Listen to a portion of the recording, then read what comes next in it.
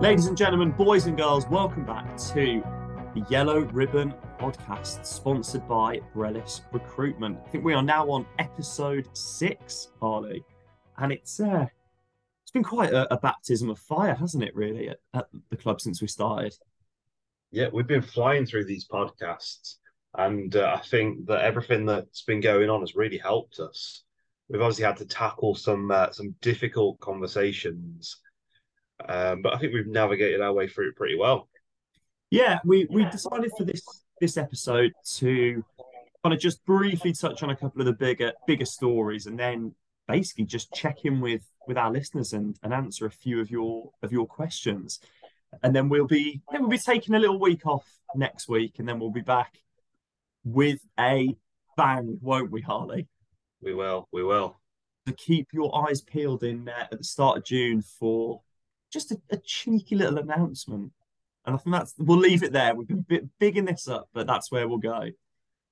Now, the kind of the biggest thing in terms of news directly from the club was Matt Sadler meeting the local media for the first time.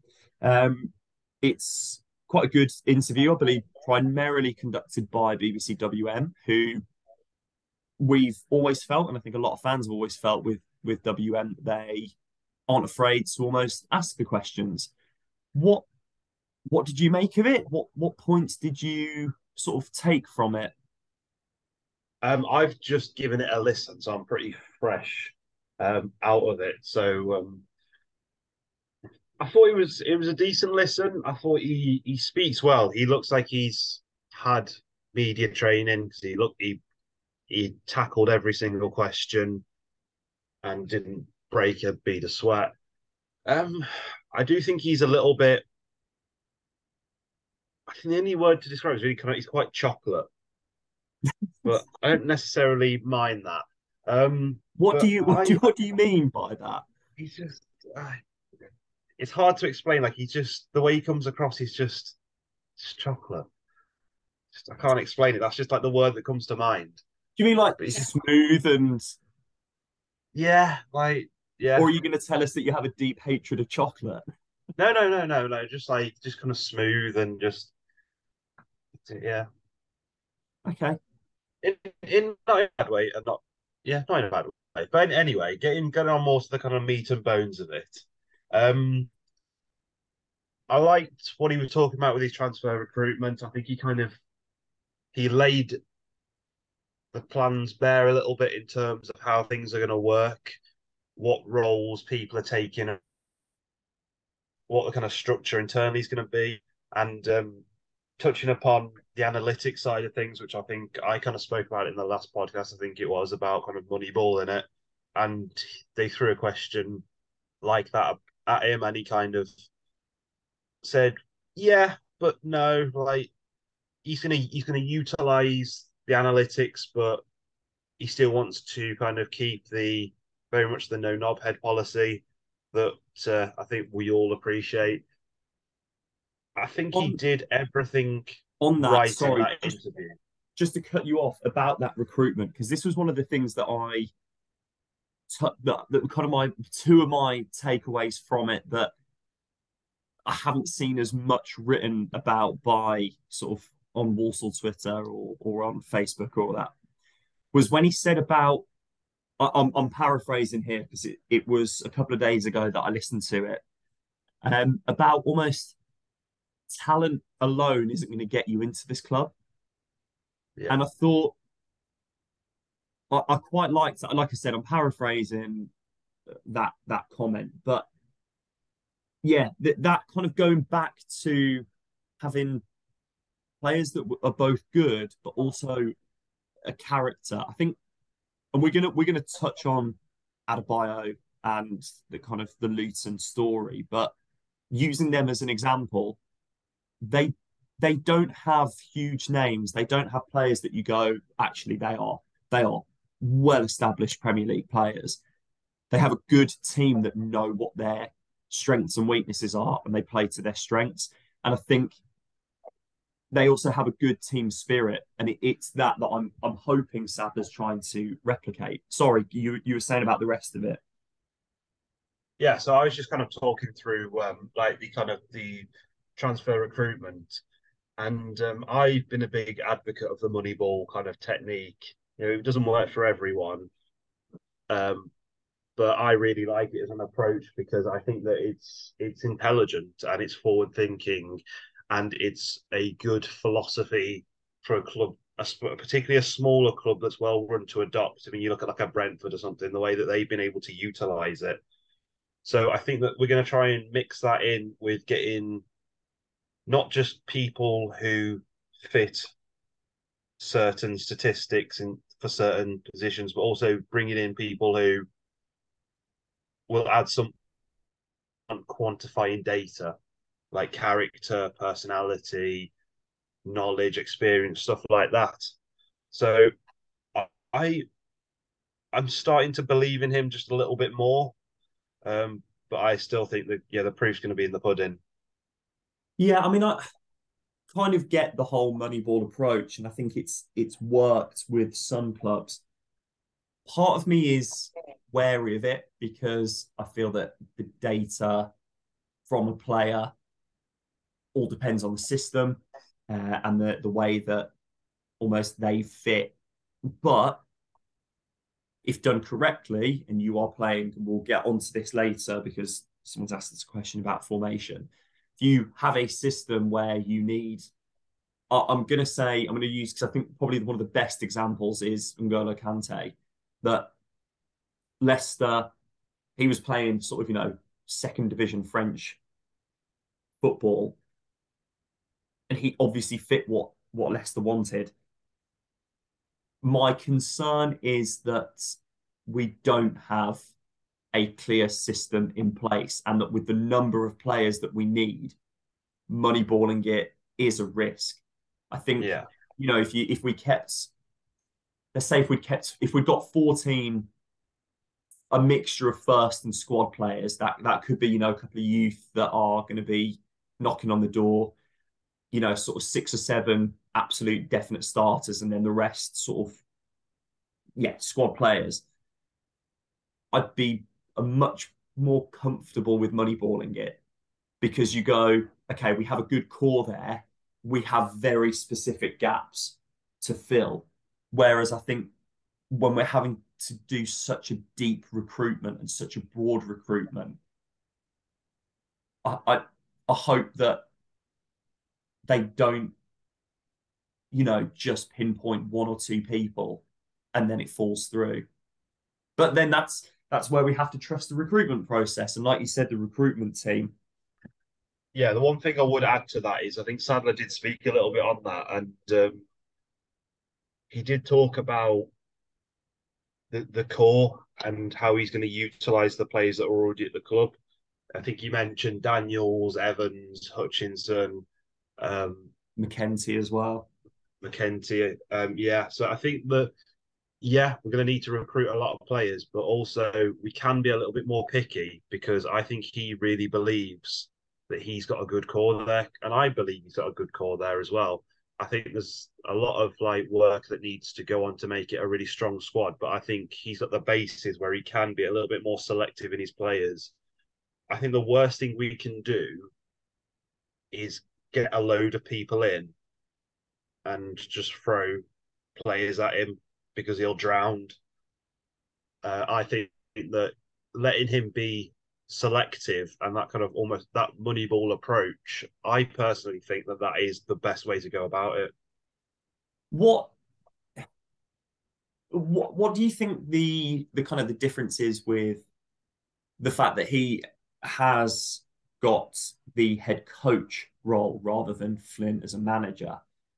Personally, it obviously puts pressure then on the recruitment team, as in a larger team, and the team around him, because it implies that he's not going to be doing everything at the club.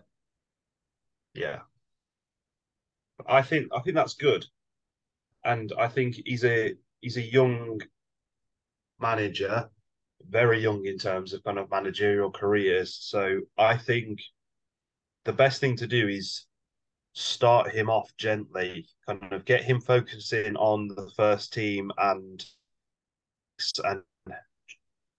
transfers and not putting him in charge of everything because again, I think it's a situation where if you throw too much at him, he's going to really struggle. So I Yeah. think that letting other people do certain tasks that usually the manager would do, say Daryl Clark or a Flynn would have done, letting the assistant or Matt Jordan or whoever else do that particular thing, and letting Matt focus on the really important things, his team, his tactics, winning games. That's the best way to go about it. Yeah, and obviously, like kind of going back to the recruitment side of things, we've got the huge, huge bonus of the promotion clause in Elijah Adebayo's contract. Now, from what we can find and what we've seen, there's no figure that has been given other than Pomlet's comment about it would be the biggest deal for the club or in the club's history if he does go up. We're assuming there's a sell-on clause as well because I think there's Yeah, I think I think they there are did say multiple there's clauses, 25% on him. I think that was implied. which, you know, his value will go up because he is now a Premier League player. Whether we're not saying that there's a transfer like kind of impending for Adebayo, but that's going to really help the club, especially when we've got some of our bigger earners off the books. So we've got that almost a lot of the budget available anyway. And now we've had this boost that I think would be stupid for us to use in one season. But I do think over the next 2, 3 seasons, it, it's going to be huge. Definitely. Um, we've literally, so about 10 minutes, 15 minutes ago, that game just finished. And the first thing we've got this deal in place. And like you just said, we don't know how much it is. We're gonna guess it's probably I'd the probably say it's a top end of seven. six figures. I'd probably assume it was even seven, low sevens. Yeah, But this is all yeah. speculation. This is all I would say it's speculation. it's somewhere between you'd probably imagine somewhere between 750K and like maybe 1.2 mil, somewhere in that kind of region. I'd expect that. If it's the biggest deal we've ever had, I'd expect it to be in that ballpark. And I think we've really got to use it. I agree with you that we have to spread it out because if we throw all that money straight away at players, yeah, especially with a young manager, would he get a little bit excited with that amount of money? Yeah, And I don't mean that to kind of discredit Sadler, but I think that if you gave an experienced coach that amount of money, you'd be very, very confident that he's going to bring in quality players. Whereas you don't know with Sadler being so new to all this, where he'd be chucking that money on what because he hasn't got a track record yet. I So think I for think me, giving him a portion but saving it and maybe letting him use more of it down the line if it works out with him, that's a sensible approach.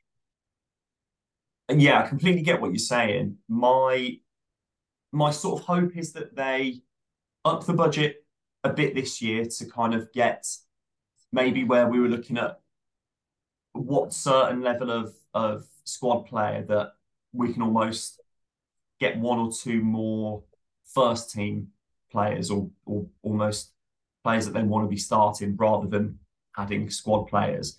What I think it's going to be the key thing is we obviously have a big turnaround of players this season, or we will have a big turnaround of players this season.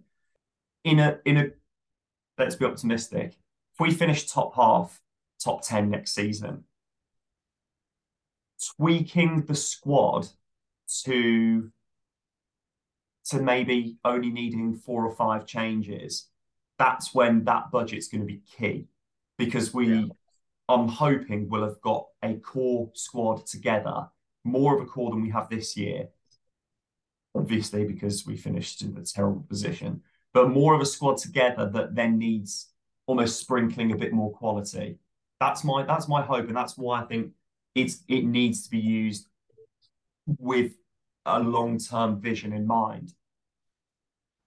Yeah, and I think that the senior figures in the club, and if Pomlet's still around, I think that's what he'd be advocating for. I think being cautious with that amount of money is a sensible move right now. And I don't think we need to rush into doing anything. Just because we've got it doesn't necessarily mean it's burning a hole in our pocket. No. Right, we're going to move on swiftly with questions because we want to try and get through quite a few this week. So I'm going to kick off with Lee Reynolds, who's asked, Devil's advocate and worst case scenario, we lose the first 5, 6, 7 games. What do you think happens in that situation? On the other hand, we win the first 5, 6, 7 games. What happens then? Two very different scenarios. I'm going to kick off with the losing, and I don't think there's any point getting rid of Sadler that quickly. I think they the club have got to stick by him for a spell. I think obviously if we are, staring relegation in the face, then yes, change. But if it's 5, 6, 7 games, but you can see the team are gelling and the shoots of improvement. I mean, if it is we're getting thrashed 4-5-0 every week, completely different story. My bigger thing is if we win the first handful of games, if we are in the mix for the playoffs more than we were this season, that is when the Adebayo money is key because the Yeah. teams that go up strengthen in January to almost get that running. And I think if it was to, if we were looking good and we were looking that we were in the playoffs, especially in the playoff mix or even promotion mix, they have to forward plan for that January window. That's my Yeah. that's my my say on it. Yeah. I think that I agree with you. There'll be no sense in sacking Sadler after 5 or 6 losses. As bad as it would be, as dark as it would be, Rome wasn't built in a day. And I think that even I think it's unlikely that would happen. Because how often does that realistically happen? You can have bad starts to the season. You usually don't lose that many in a row. But I think even if we did, you'd stick it out for a good few more weeks because it's not like it's not like we've brought in Steve Evans and he's lost 5 in a row. Someone who absolutely should never be doing that. This is someone who needs time to develop. So I think you'd give him a bit more leeway and you give him more chance to fix it and to learn from his mistakes. And I think that you'd give him another 5, 6, maybe even 10 games to sort it out. And if he doesn't, then you consider your options. And if we're winning, happy days. You just let him cook, let him do his thing. Yeah, let that chocolate keep on chocolating, eh? Exactly. Right, moving on to WFC vlogs. What games are we looking forward to for the upcoming season? I'll let you kick off. We go for two each. Go for two each. Okay. I might be.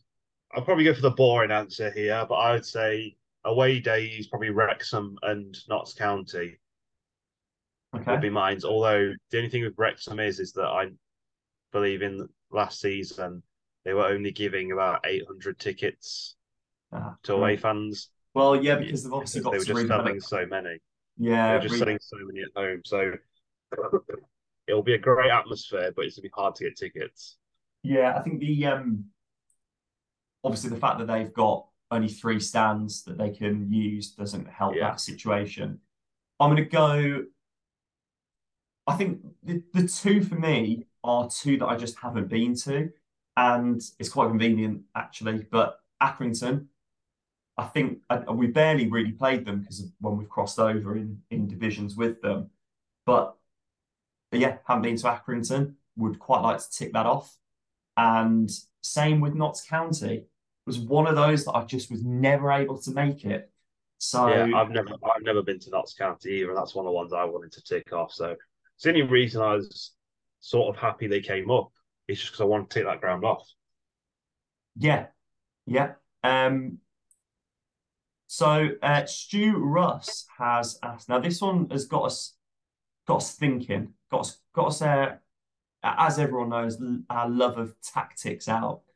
What formation and style of play would you like to see from this new look Walsall side? Right.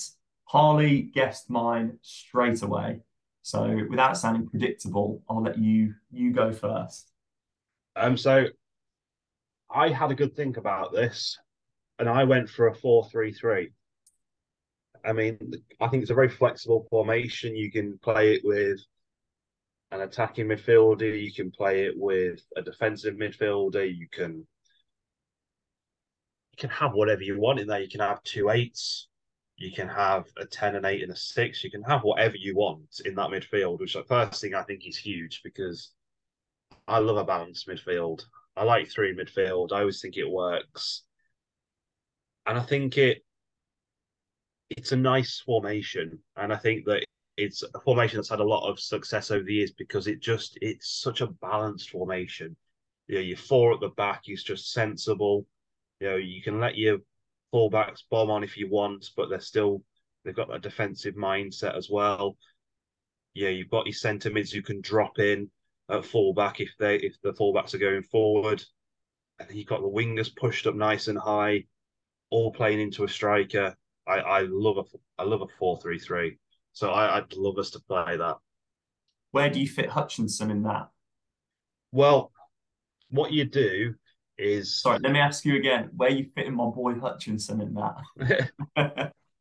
well, so that's interesting because you can, like I said, there's so many different variations on a 4-3-3, but you could play it so you'd have the players we have at the moment, you'd have Comley sitting in a six alongside Riley, and then advanced, you'd have Hutchinson.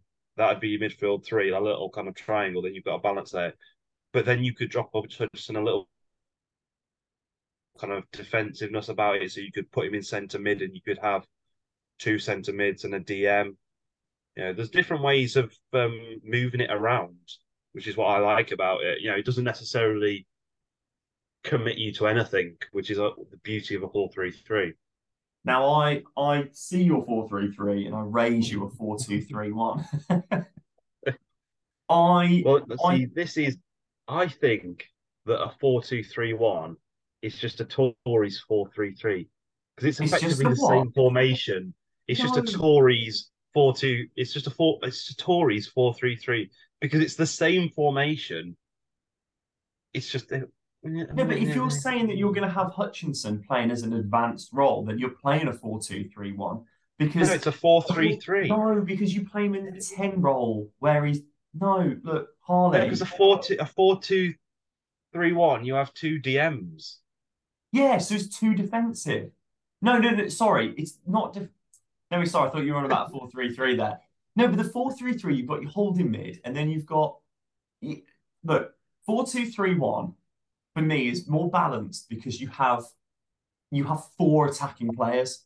Now, my with Stu saying about what almost like system, I think a 4-2-3-1 allows you to press without sacrificing your defense. And I think I'd want Hutchinson in the 10, and I think Knowles playing on the wing would work, especially if you want a press. Obviously, we'd need to recruit, but it's smart. It's the smarter 4-3-3. It's not. See, It's a this is what tactically advanced 4-3-3. people who've read Pep Guardiola's book or whoever's tactics book will be like, oh, just 4-2-3-1. Like, it's the same formation, it's just deeper. That's essentially all it is. It's just a Yeah, deeper, so you basically it's a defensive version, but is what it's you're trying to say. worse. It's worse. I think it's worse because your starting position is deeper, which means it isolates your striker, which means it's harder to get up the pitch in transition. No, it doesn't, You're because that's why you've got. That's why with those two centre mids, you have one that's more ball playing, one that's more of you like you Conley. So you've got options there. You can still make it a five at the back, or if you need to sit deep, you can make it a six. But then you've still got the attacking outlets that you don't have as much in a 4-3-3. So as soon as it's out wide, you've just got your striker in the middle. Because at least with the 4-2-3-1, you've got the 10 that can bomb on from midfield. Yeah, but you can have a 10 in a 4-3-3. It doesn't have to be But a then flat it's not a three. 4-3-3.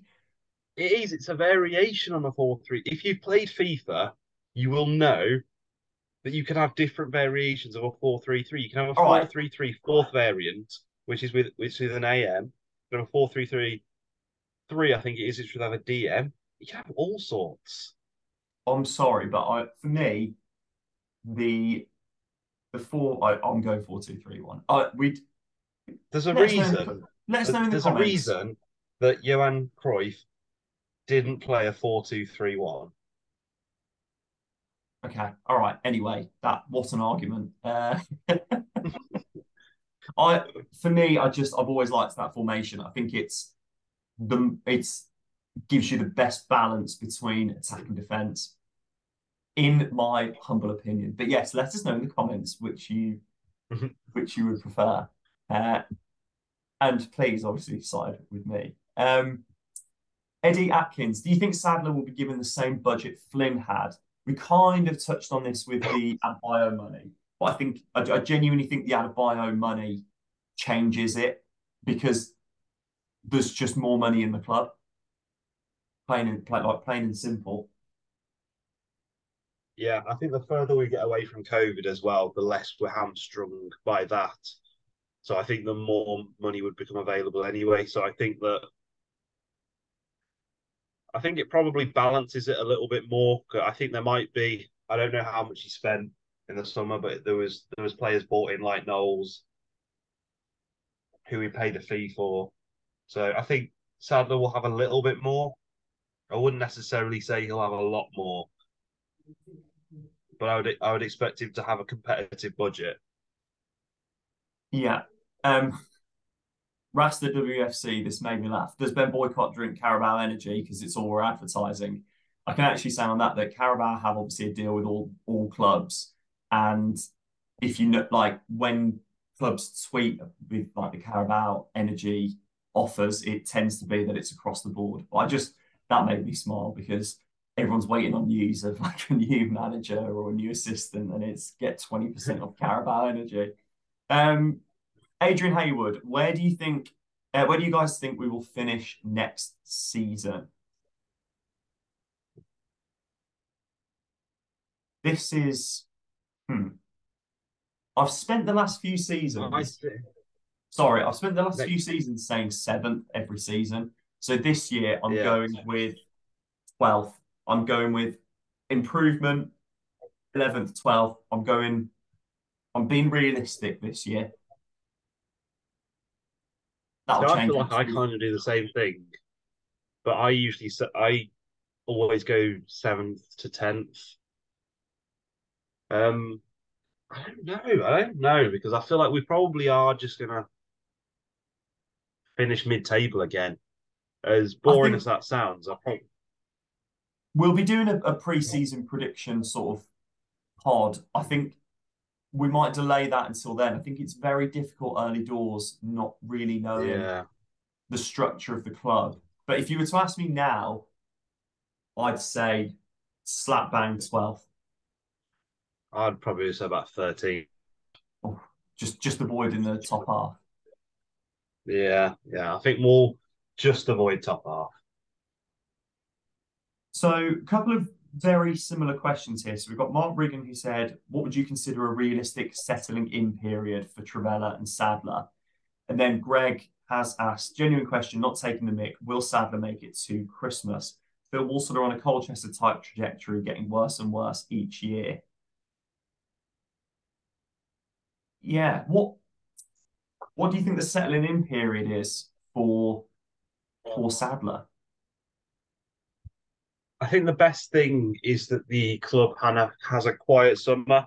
Um, and what I mean by that is just kind of no dramas, no controversies, nothing massive upheaval going on at the club.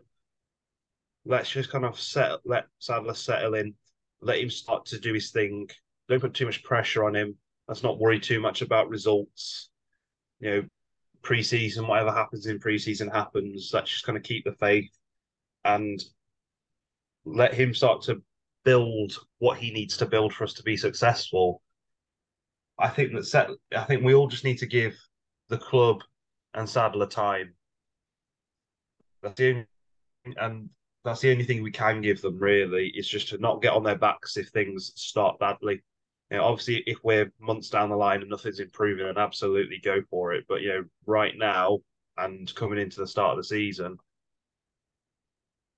blank slate. We just need to get behind them.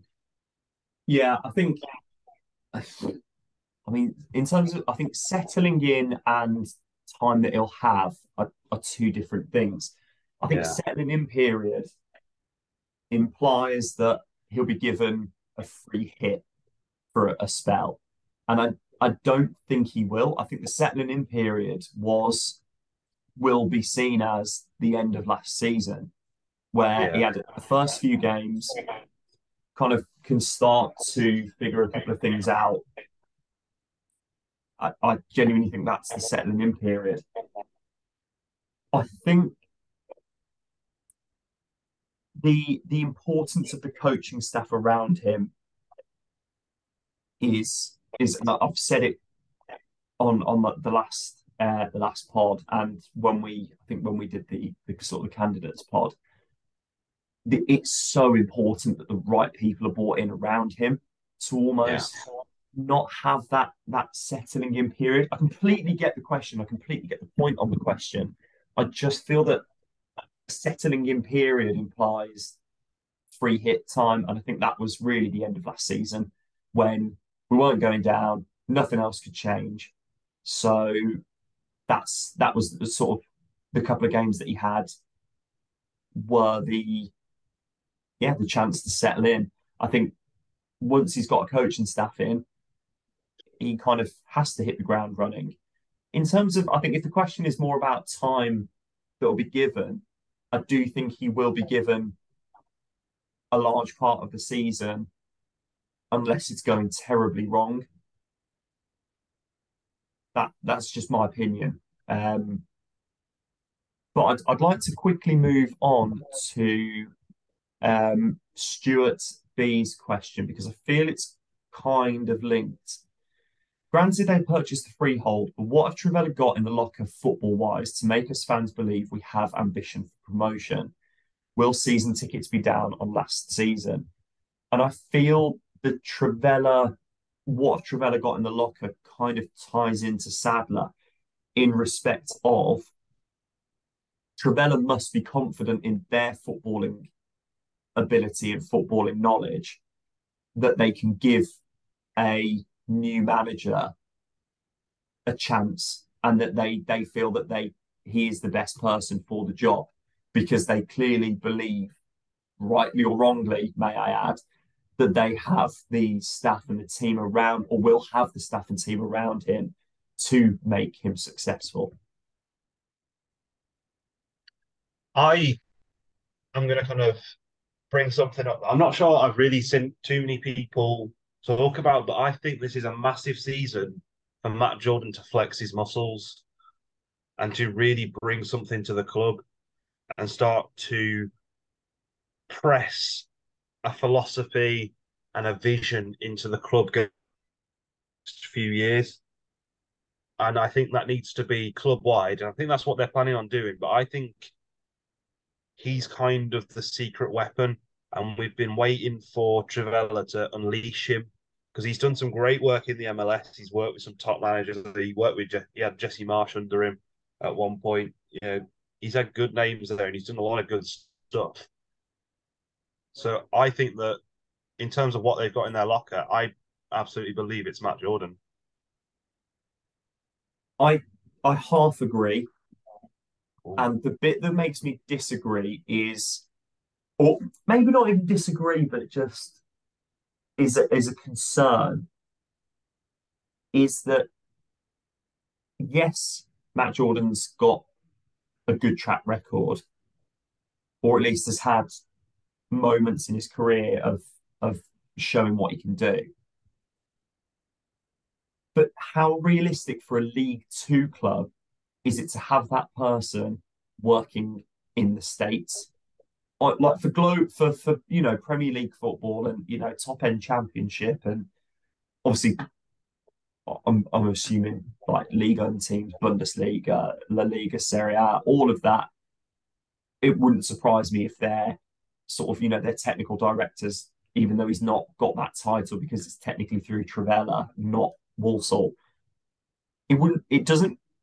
I feel that they can be wherever in the world because the top players are accessible from all over the world. But does it is he are we hampered by the fact that he's in the States, or should we just are you just going to tell me don't worry? It's a good point, but I think they said that they'll be more present at the club, so I think he'll have more time spent at the club. Maybe not as much as you'd like, but still he's going to be there more often. And I think what it's about him bringing in the right people to impart his vision. He doesn't necessarily have to be there to do it. Just has to get the right people in the right places to do it for him. Yeah, he's kind of the way it works in my head is he's kind of the orchestrator. Is that a word? Yeah, Yeah, orchestrators that. Yeah, yeah. The orchestrator of I like thought what's you going to I go thought on. you'd frozen for a minute. Then you sort of paused halfway through. No, I said the word and I was like, have I made this up? No, but it's a real word. We've confirmed that. And in my mind, it's him kind of pulling the strings and saying, I'm going to hire you to do X and you to do Y. This is how we're going to do it. If you've got any problems, like we'll have a meeting. If I need to come and fly out and be in Warsaw to sort this problem out, we'll sort some. Well, I'll get there and I'll sort it. But he doesn't have to be there day to day. I think he just has to be available enough to solve any problems and put out any fires from wherever he is and have the right people to help him do that. I I mean, obviously, I hope you're right because that is what we want as a fan base is someone that can do that. The Yeah. question about season tickets, I've kind of seen bits of this, not as much recently, but at the time, especially when Flynn went. From what we understand, the the decision for Flynn wasn't based on anything to do with season tickets. From what we can gather and what we are led to believe, season ticket sales are season ticket sales, sorry, are comparable to previous seasons, but considering the fact that there is a cost of living crisis. So, from like I said, from what we understand, the club aren't concerned with season ticket sales. However, you'll only know when we start seeing attendances next season. And if there aren't as many season tickets, but people are buying individual match tickets, that actually makes more money for the club, obviously, because we know. So I think that's a TBC. But what we were led to believe around the time of Flynn departing was that season ticket sales weren't as affected as maybe we thought they might be, which is obviously good for the finances of the club. Um, just thought we'd pass that little bit that we've got. Yeah. Final question, Jord Hunt. Is the club a ticking time bomb to go off? Now, this kind of links to a previous question about uh, linking us to the likes of Colchester, who had slowly started to decline. I don't. This is going to sound incredibly harsh about the club, but it feels like for me the right way of looking at it. Clubs like Southend, clubs like Scunthorpe, clubs like Rochdale, with their financial and ownership issues, even when they were in League Two, were ticking time bombs. Scunthorpe had been, in particular, had been overspending for many years without success. And their decline and their financial issues in the National League, which has seen them be relegated again, is not a surprise if you kind of knew a bit about the club and the sort of the real bad management. Walsall are just incredibly stagnant. It's not a time bomb for me. It's just stale and stagnant. And that is the biggest challenge Sadler has, is to inject some life into that. I don't think it's a ticking time on either. And I do agree the club stand. I do also see the signs that maybe things progression isn't happening the way we want it to. But it does feel like the club is fighting to try and progress. It doesn't feel like we're banging our heads off a wall and just letting things go to pot. There does seem to be some sort of fight there to try and turn things around. Yeah, I kind of when Boycott comes out with his statements, I do believe that he genuinely means that he wants to move up the leagues. Pomlet, I believed him as well, and I think eventually our luck will turn. Life's full of swings and roundabouts, and we're on a downward trajectory. But at some point, we're going to have to hit a point where we'll bounce up again. I don't think we'll go down to the National League, and I think we're so close to that bounce. It just feels quite dark. It's like that saying, the night is always darkest before the sun rises. Yeah, we're at a very low point, You but wanted to avoid Batman quote in there, weren't you? The night's always darkest right before the dawn. yeah, Great yeah, Batman quote. yeah. But it's that kind of, we feel very in the dark. We feel like things are very negative, but we could be right on the precipice of a turnaround. Do you I think? don't know this, Do but you think? that's kind of how I feel. I almost felt going into January and with everything to do with like Leicester, and given that we were in with a fighting chance of really disrupting the playoffs and getting like a kind of bit of a fight on for it. Yeah, Do you think if would have kind of been around sort of 14th, 15th, 16th all season, that it wouldn't have felt as bad as the way that the season panned? Because I genuinely I did feel that we got that bounce under Flynn, especially at the start of the year when things were looking optimistic. There's no way around it. We were looking good. We'd had a good couple of months. We'd sort of put that early season poor run to bed, and we started playing some decent football and winning some good matches. Do you think and that yeah, do you think that's almost made everyone more frustrated by the situation, given that you we were so close to that bounce? definitely.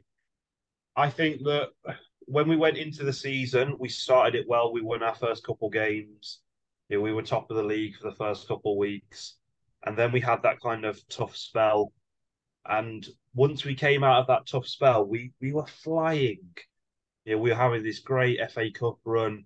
We went toe to toe with Leicester, a Premier League side with a lot of good players in there. I mean, Harvey Barnes, Madison, they were all on that pitch, and to a man, we were as good as they were,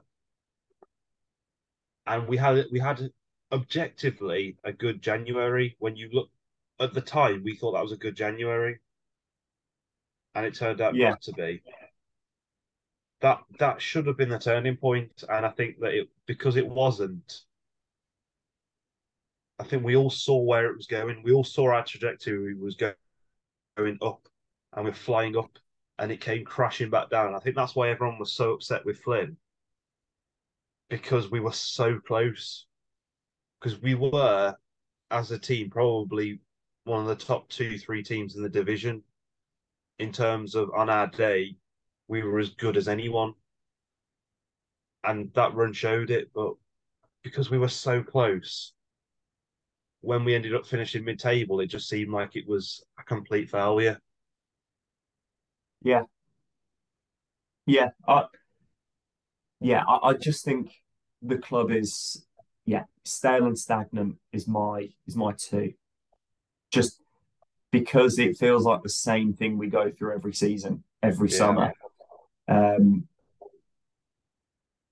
and that is a cheerful way to end this pod. Like we said earlier, we have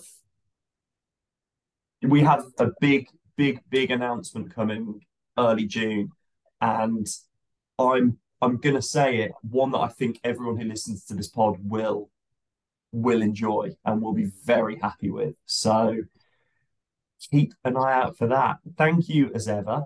We we are going to take a week off. I believe we're both away, and both will be a little bit busy elsewhere, won't we, Harley? We're going to take some time to rest and relax and just I put think we can Warsaw to quite the back of our confidently minds. I think we can quite confidently say that we won't be resting or relaxing. We're just going away for a few days each. Yeah, no, that's very true. Very true. But we're going to try and put Metaphorically. Warsaw to yeah, we're going to try and put Warsaw to the back of our minds for at least a week, and we'll be back stronger with something that everyone's going to enjoy. And if you do enjoy it, leave a good review, share it, tell your mum, your dad, everyone. Yeah, and what Harley said. Thank you all for listening, and See we will see you soon. you later.